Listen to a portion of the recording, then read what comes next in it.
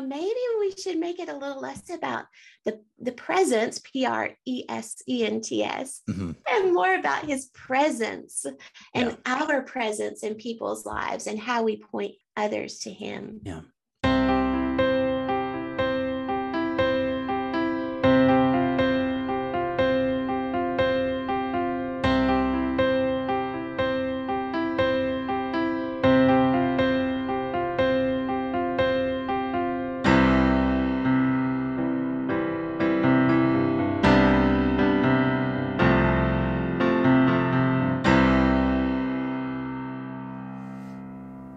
Hey everyone, welcome to Faith in the Folds, a podcast for ministry, biblical studies, and Christian living. I'm your host, Kevin Burr.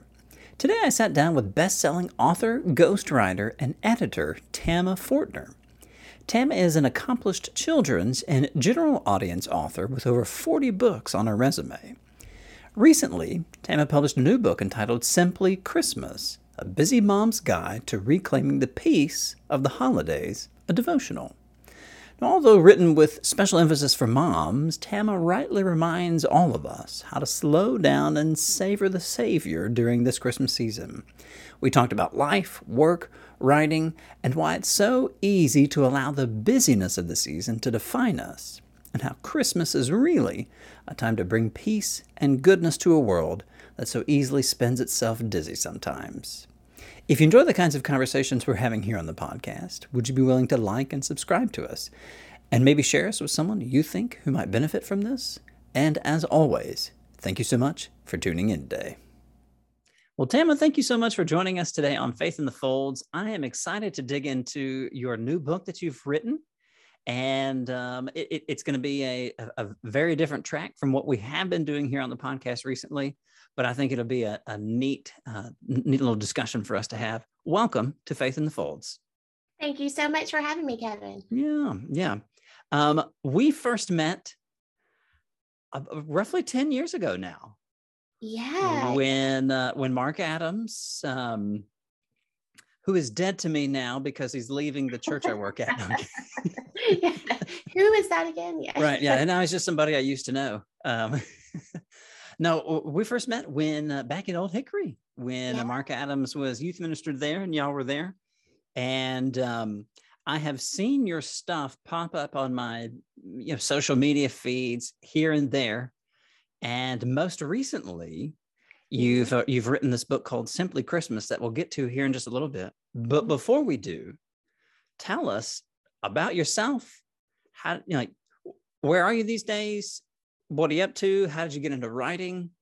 Give us an introduction to the acclaimed author, Tama Fortner.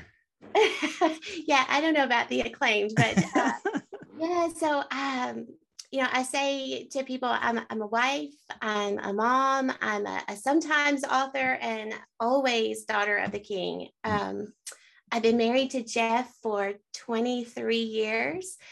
We have two kiddos who have grown up much too fast. My son, Kaylor, is a sophomore at Harding. Lauren is a senior at Lipscomb. And I just absolutely have loved watching them grow. I am now an empty nester.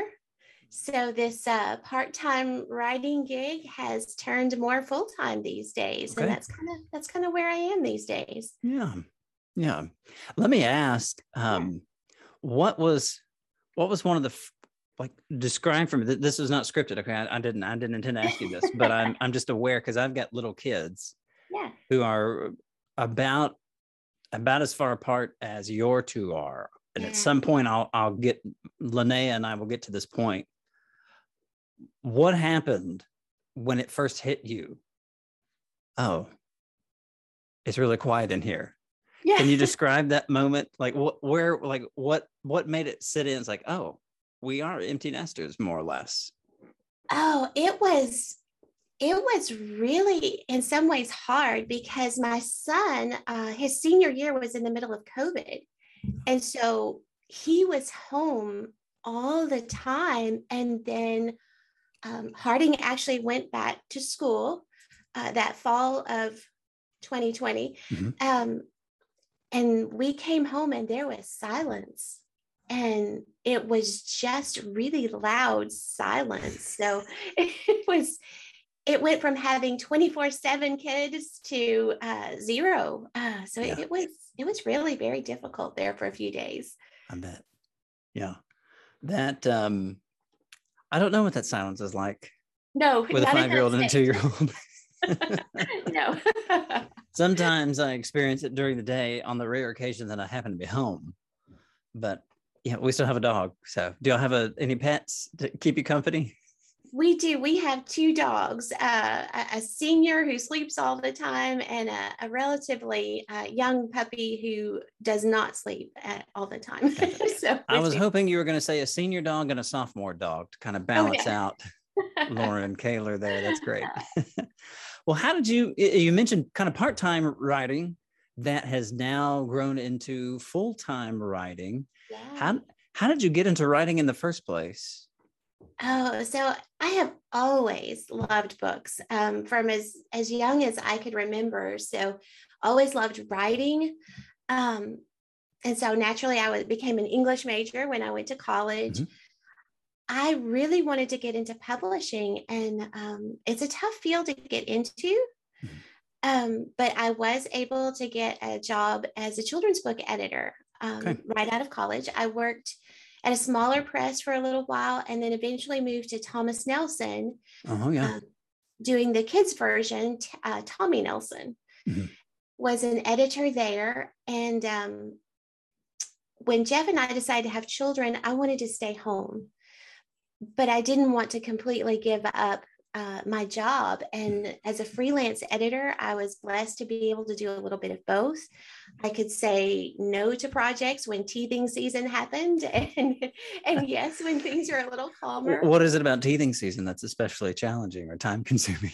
Oh, the crying, the sleeplessness. And that's just from the adults. Yes, exactly. Exactly. Yeah. And the connections that I had made there allowed me to get into ghostwriting. And that's what I did for a long time. Oh, wow. Cool. And adaptations for other authors. Writing for kids is very different than writing for adults. And so you have some very successful adult authors who aren't able to transition to that, or don't have the time to transition to that. And so, and that just kind of led eventually to doing my own projects. And as I had time, when we became empty nesters, it's gotten to be more full-time than part-time. So, and God has just really poured opportunities into my life at every turn. So I have to give him all the credit. Yeah. Maybe sometime later, I would love to pick your brain about writing. The kind of writing that I have done most recently is a doctoral dissertation. Right. Which is, and obviously in some ways very different from the kinds of things that you've done. But I would imagine that in some ways they are very similar, because you do have to sit down and I would at least think maybe see beginning to end and make sure all your pieces fit together in ways that are obvious. So maybe a writer's workshop or something like that in the future would be great. Absolutely. And you're still doing the research. You're still digging into the facts. It's your presentation that's going to be much different. I did a master's thesis in college, so I know a little bit of what you're talking about. Yeah. Okay. All right. So it's that academic style versus a more conversational style or a children's style. So a lot of the same elements, just more presentation. Yeah. Well, the presentation is definitely at the forefront. My concern for presentation is definitely at the forefront when, say, I do something like preaching. Yeah. Because I feel pretty confident that I'm going to get the content good, but I want it to have, like you said, a kind of a conversational tone. I'm not presenting my statements and then, arguing with other potential detractors or current detractors in the footnotes in a sermon, right? You're not going to get the footnotes in a sermon anyway. But there was definitely an issue of performance or presentation awareness in something like a sermon. Yeah. So, well, cool. Hey, I'm inspired. I'm ready to write something. I'm going to be preaching in Sundays in January here coming up. when he who shall not be named leaves us. No, Mark Adams, Voldemort. You heard it here. Mark, sorry about that, buddy. We're throwing you under the bus. All right. So you've got into writing by doing some of the editing process. I suspect that maybe helped you get a sense for maybe some of the do's and don'ts of writing. Is that fair? Oh, absolutely. You see what works for other people. You see what doesn't work. And I've been in this business for 20 something years. And so you learn what sells and what doesn't sell. And while sales is, well, I was going to say it's not at the forefront, but it really is one at the forefront, because if your message doesn't get out there, it's lost some of its point. Yeah. But so I learned, what sells and what doesn't sell, as well as some of the do's and don'ts of writing styles and having a voice that comes through your writing. Yeah, I like that. Yeah, having a voice. I can see some similarities with podcasting too. I mean, there's all varieties under the sun, right? Of different podcasts. Mine tends to be very positive, useful. I think the most roasts I've ever given in a podcast was just 2 minutes ago, right when I was burning on Mark. Mark, Voldemort, same, same right? thing. Yeah. But yeah, I can see that, and there's definitely a voice, or like a persona almost that comes through there. I think it's a pretty good way to segue into your book called Simply Christmas. Give us the what is Simply Christmas all about, besides presumably celebrating the holidays, maybe with some simplicity in mind. Help us walk through this. What is Simply Christmas all about, and what what are you hoping people will get as they read through this? Yeah, so the subtitle really sums it up. It's and I have to read it because I get my words mixed up sometimes. A busy mom's guide to reclaiming the peace of the holidays. And so obviously the primary target audience is moms, but I think the message carries through for all of us. Our society, we have just gotten so crazy busy, and it's almost like a badge of honor. The busier you are, the tireder you are, the more you must be accomplishing. And so even though the target audience is moms, I think it's for everyone. Is like, what are we really accomplishing with all our busyness? And how can we simplify things? And the Christmas season just seems to intensify that. Yeah. With the events, the activities, the obligations that we feel. And the thing is, none of it is really bad. Mm-hmm. It's there's so many good things.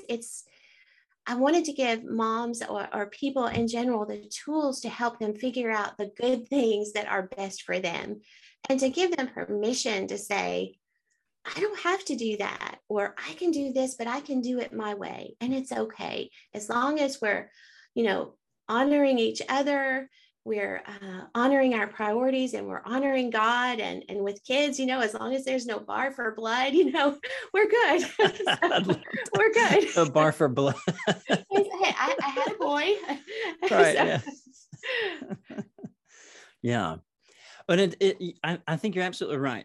That busyness, the constant need to either produce or to be doing something, mm-hmm. is pervasive. Yeah. I've got one of my best friends from my doctoral program is Japanese, and is actually back now in Tokyo, teaching at his denomination's seminary there in Tokyo. And it's amazing. And he knew that he had to finish everything here in the States before he would go back, because he would not at all finish. I was texting him early in the morning here, and it was 10 p.m. in Tokyo, and he was like, hey, I'm glad you're trying to get me for your podcast. I'd love to do it. I just can't. It's 10 p.m. and I'm still working on stuff. And he's It's no exaggeration to say he has 3 full-time jobs, but that's typical for, for guys, especially in his line of work, but also Japanese culture. But I think that is also typical here. May I ask just your opinion? Why do you think that is? What is it about busyness that we feel like we must constantly be doing and producing instead of taking moments to actually enjoy Sabbath? I think we fall into a comparison trap. I think it happens on so many levels, whether it's comparing our career achievements, comparing what our kids are doing or not doing, or just comparing how our home looks. That was true for me when I was raising my kids when they were little, and I think it's intensified now that social media is out there and we see all this stuff that other people are doing, and we forget that that's a curated vision that we're seeing. Yeah. I like how you put that, a curated vision. There is, it at a moment's notice, right? If you were to roll up into my house, it probably wouldn't look as good as it does on Facebook or Instagram. Right. But it's easy in that moment for me to present that as if, hey, here's the static reality. This is sort of what we always look like. I think sometimes that creates barriers for meaningful engagement with people. I know, a typical thing, right? That, for somebody who would want to invite friends over or something like that, what's the very first thing when you think of, oh, okay, company's coming over? What do you have to do? The very first thing. Oh, you got to clean the house. You got to clean the house. Yeah, you got to clean the house. And what's so funny is that almost everybody would say that. Yeah. But I think most everybody would realize too, it's like, well, if they're your good friends, then you probably don't have to try too hard to impress them. Otherwise, maybe you need some other friends. Right. I still remember, I think Lauren was maybe 3-ish. I had taken her to the restroom in someone's home, and she needed help washing her hands. Mm-hmm. And they had the hand towel on a little metal stand. And so she reached to grab it and dry her hands, and being short, she pulled it over and it made this horrible clatter. And she burst into tears because their house was perfect. Mm-hmm. And it intimidated her even at 3. And I just kind of thought to myself right then and there, I mean, I can still picture standing in that bathroom and saying, I don't ever want my house to be so perfect that people are afraid to knock something over, or afraid to mess something up just in that act of living. Mm-hmm. That image that we present, and I guess it's a fear that we don't want others to think less of us, or I don't have all my dishes washed. There are dishes that's dirty in the sink right now. Don't tell some of my relatives that, but the truth is, right. None of our houses really look perfect all the time, but we try to pretend that they are. I don't know why. And that pretending can get pretty exhausting, can't it? Oh, yeah. Yeah. Simply Christmas is about reclaiming this peace. Mm-hmm. Kind of cutting through some of that. What are some ways you recommend in the book? What are some things that you recommend people do, or maybe not do, mm-hmm. in order to kind of reclaim some of this peace and really bring peace to others? I think one of the biggest things that Jeff and I have learned the last few years is to sit down before the season actually really gets underway. And we've still got a little bit of time before that happens, and do some pondering. There's a verse toward the end of the Christmas story where Mary sits and treasures and ponders all these things in her heart. Mm-hmm. And you put that verse in context, and this is right after a road trip to Bethlehem. It's right after giving birth in not her ideal situation, I'm sure. Yeah. Yeah. Shepherds barging in. Uh-huh. But she's treasuring and pondering the things that really mattered. And it's not what kind of donkey they were driving. It's not, how the stable looked or Yeah. what gifts the shepherds did or didn't bring. It was the fact that the Savior was there and all those events that pointed her to him. And so as you get this season going, we like to sit down and ponder ourselves. What are the things that make us smile? What are the things that make our loved ones smile? And what are the things that make God smile? Because when we filter things through that lens, it helps our yeses and nos to be much more easily identifiable. That Christmas play that everybody around here loves and wants to go to, and we just really don't like, we can say no to that. It's okay.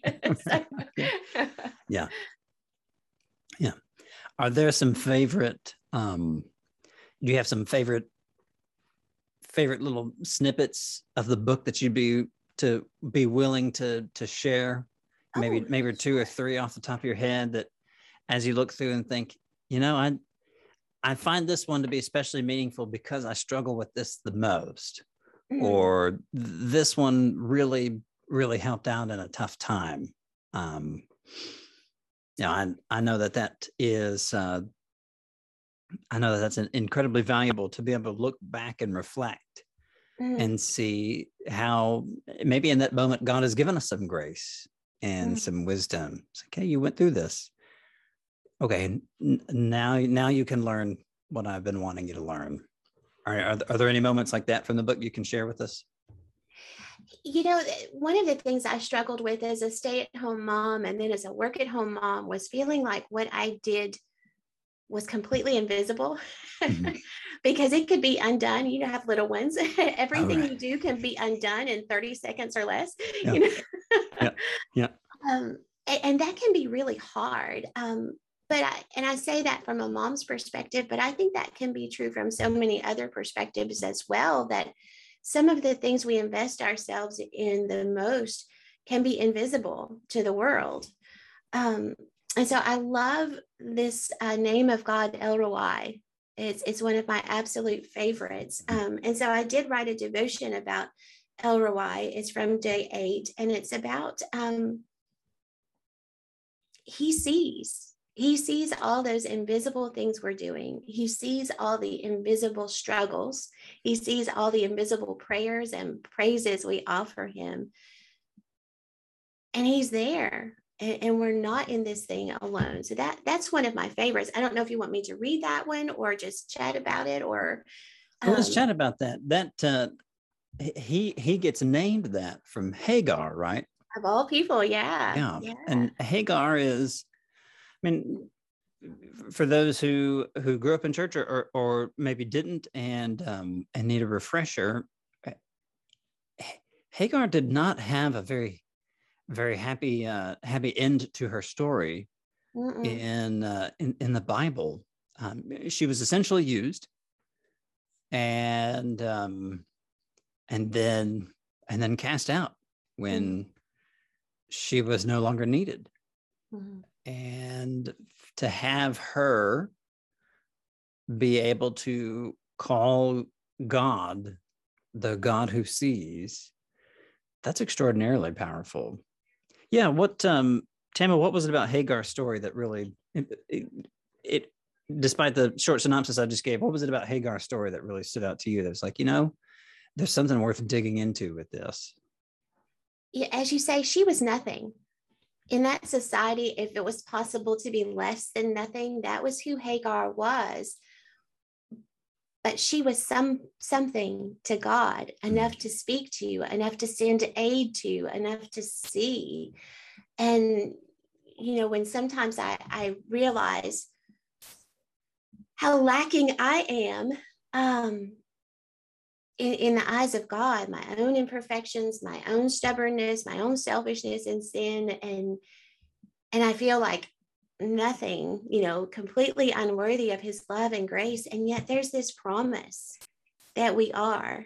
And it carries through the Bible, into Psalms, where he knit us together. He knew the days of our lives, into the New Testament with counting the hairs on our head and, knowing every sparrow that falls.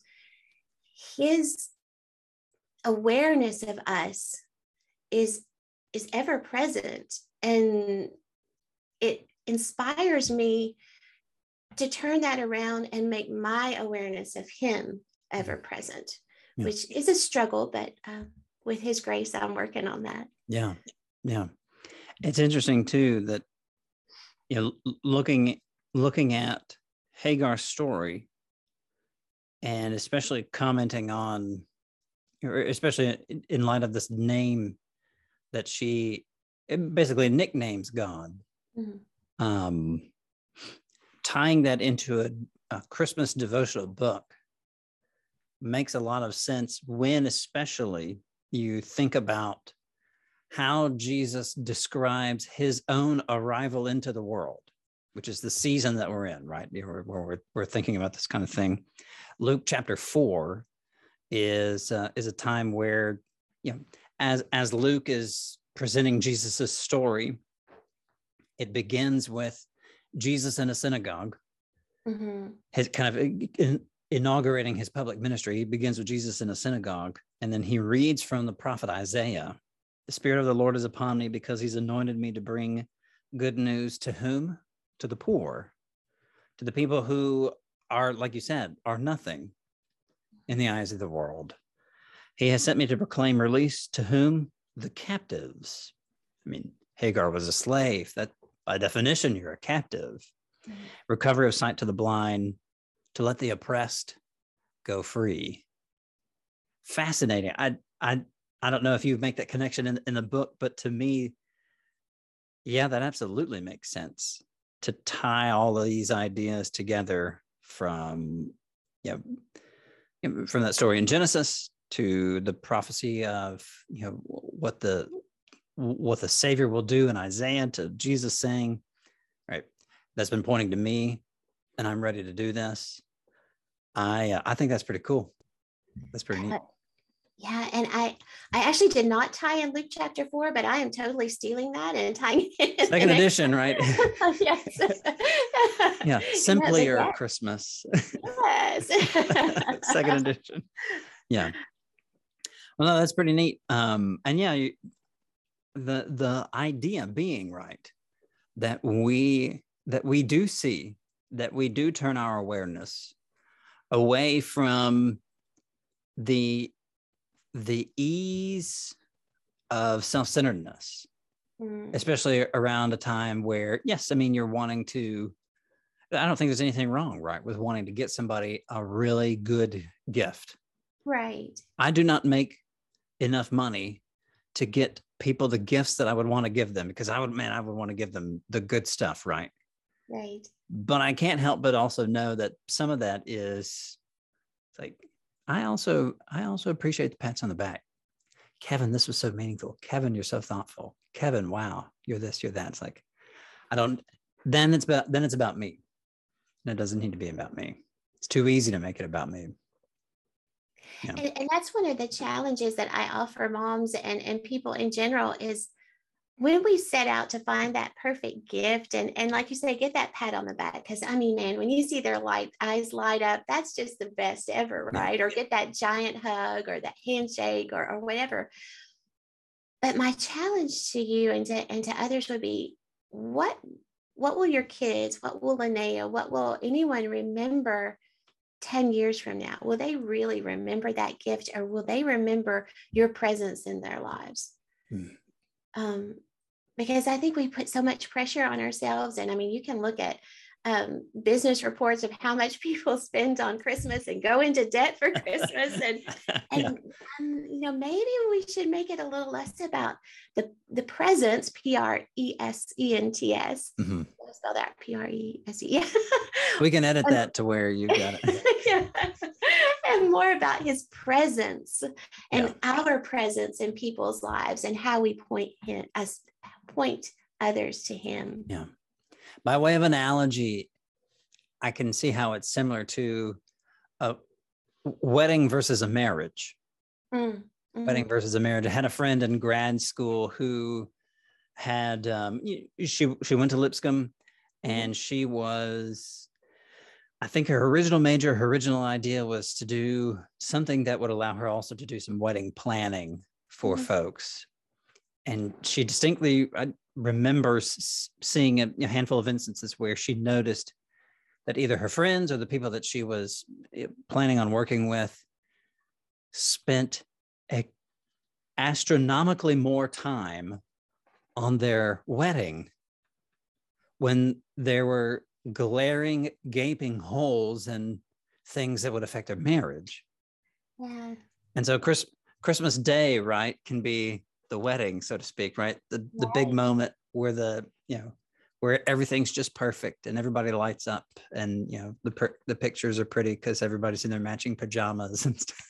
Yeah. Versus, like you said, the presence throughout their lives. Yeah. Yeah, that hits hard for somebody who's got young kids at home. Absolutely. Yeah, but ask your kids what they love about Christmas. Because we talked about in the book, simplifying some of the traditions. And my kids are, of course, a little bit older. And we asked them, what matters to you about Christmas? What do you love about Christmas? And, they did not say any of the things that I thought they would say. Really? They didn't really talk about the presents. They didn't talk about, there were a couple of food items. They talked about particular cakes and pies, but their two biggest things were going to see the Christmas lights and sitting with all their cousins gathered around their grandparents reading the Christmas story from the Bible. And that's what they talked about. And so I think we get in our minds this image of what we think our kids value, and maybe it's not that at all. Yeah. I can just imagine, right? Both of your kids are at college and they're sitting there texting you, Mom, send us pictures of what Elf on the Shelf has done this morning. That's not what they're interested in. They're interested in some of these other things. I like this idea of simplifying Christmas traditions. Is that another thing that you go into detail in the book? It is. And it largely revolves around having conversations. I am a huge believer in families sitting down together and having actual conversations. Your 2-3-year-old is probably a little bit young for this, but your 5-year-old's probably ready to have some input. And it's just about, what is it that makes Christmas for you? And so we have that conversation pretty much every year, and it changes over the years. We don't want to throw out the sparkly oats for Santa's reindeer anymore. But we still really want to go see the Christmas lights. It's all about conversations. And I think when we include our kids in those kinds of decisions, it helps them see our reasoning as well and learn to reason on their own about what they want to prioritize in their lives. Yeah. Yeah. You mentioned the sparkly oats. Have there been other things that you've seen them kind of grow and either grow past or maybe kind of lean into some things that you were pleasantly surprised that they really, appreciated this particular aspect of Christmas that somehow indicated their growth or maturity? That answer about loving hearing their grandparents and cousins read the Christmas story, I would never have expected that. Because they would gather around the grandparents, and it's kind of this, here we go, and I think that was just kind of a face they were trying to put on so they looked cool as they got older, because they really enjoy that time. Neither of them talked about the presents. They enjoy some of the ornaments as we pull them out. That's kind of a time for us to talk about past trips. We're not big souvenir collectors, but when we do vacations and special moments, we get a Christmas ornament. Yeah. And so our tree is like this memory tree when you pull it out every year. So they enjoy doing that. We do simple things like pizza and a Christmas movie. We've learned over the years that we're not big, go out and do big loud things. We're kind of quiet people, and that works for us. If you like to go out and do the big and loud things, that's great. And that's kind of what Simply Christmas is about, is just, it's okay to do it your own way. Yeah. Yeah. I like hearing about those different little traditions that you do.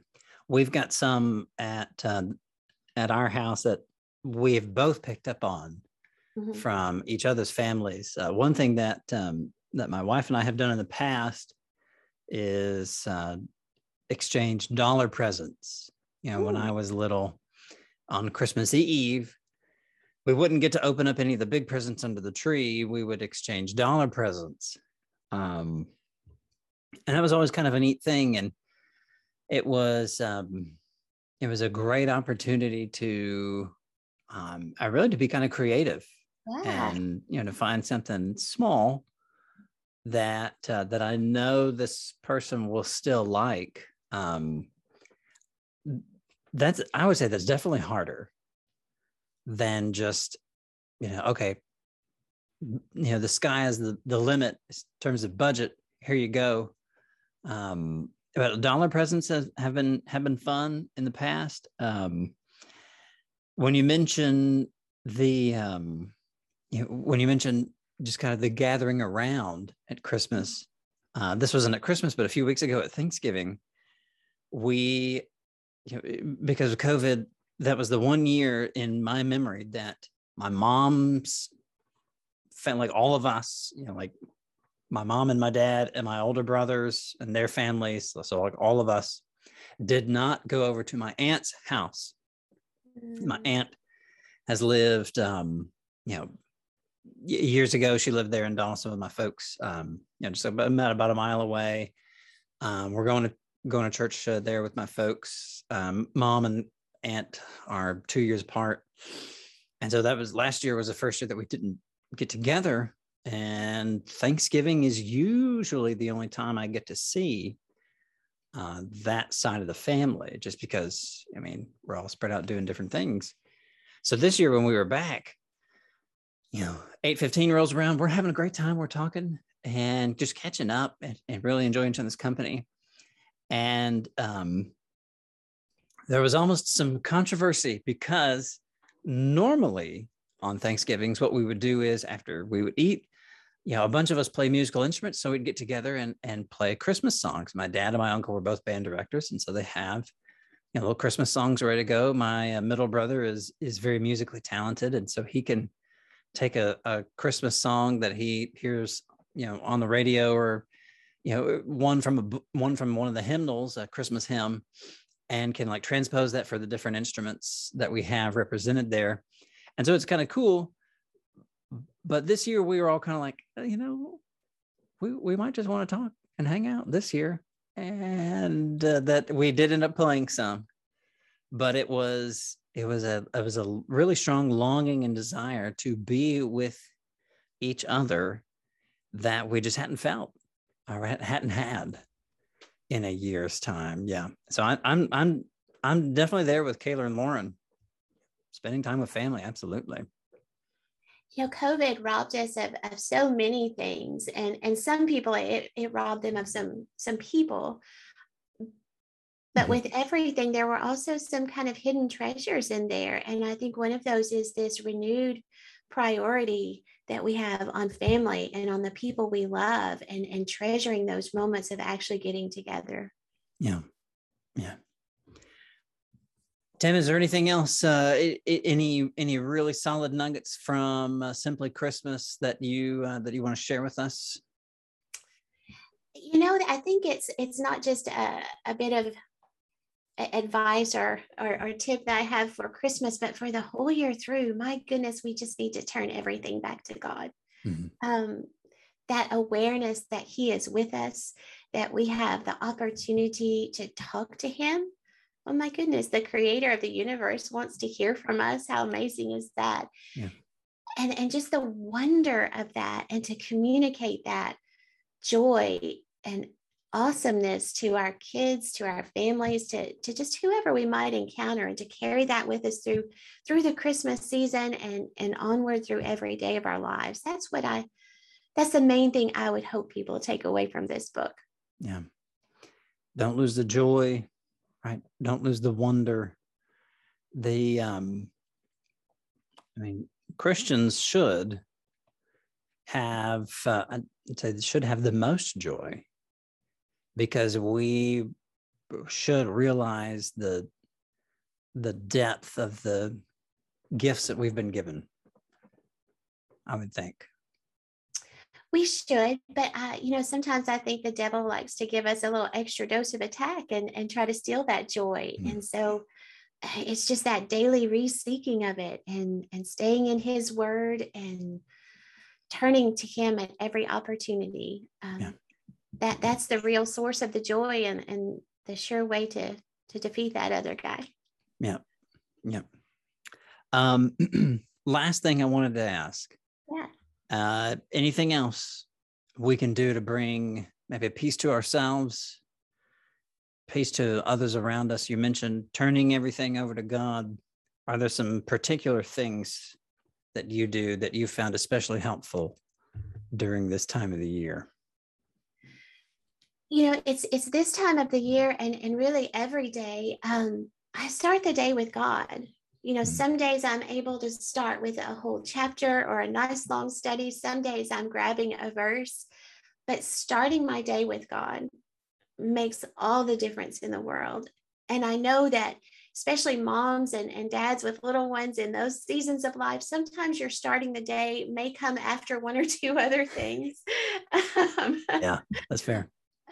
But including him, that makes all the difference, because sometimes I'll get busy and halfway through my day and I'm like, why is everything going wrong? Oh yeah, you procrastinated on getting that time with God, on getting that word into your heart, and it just really makes a huge difference. Yeah.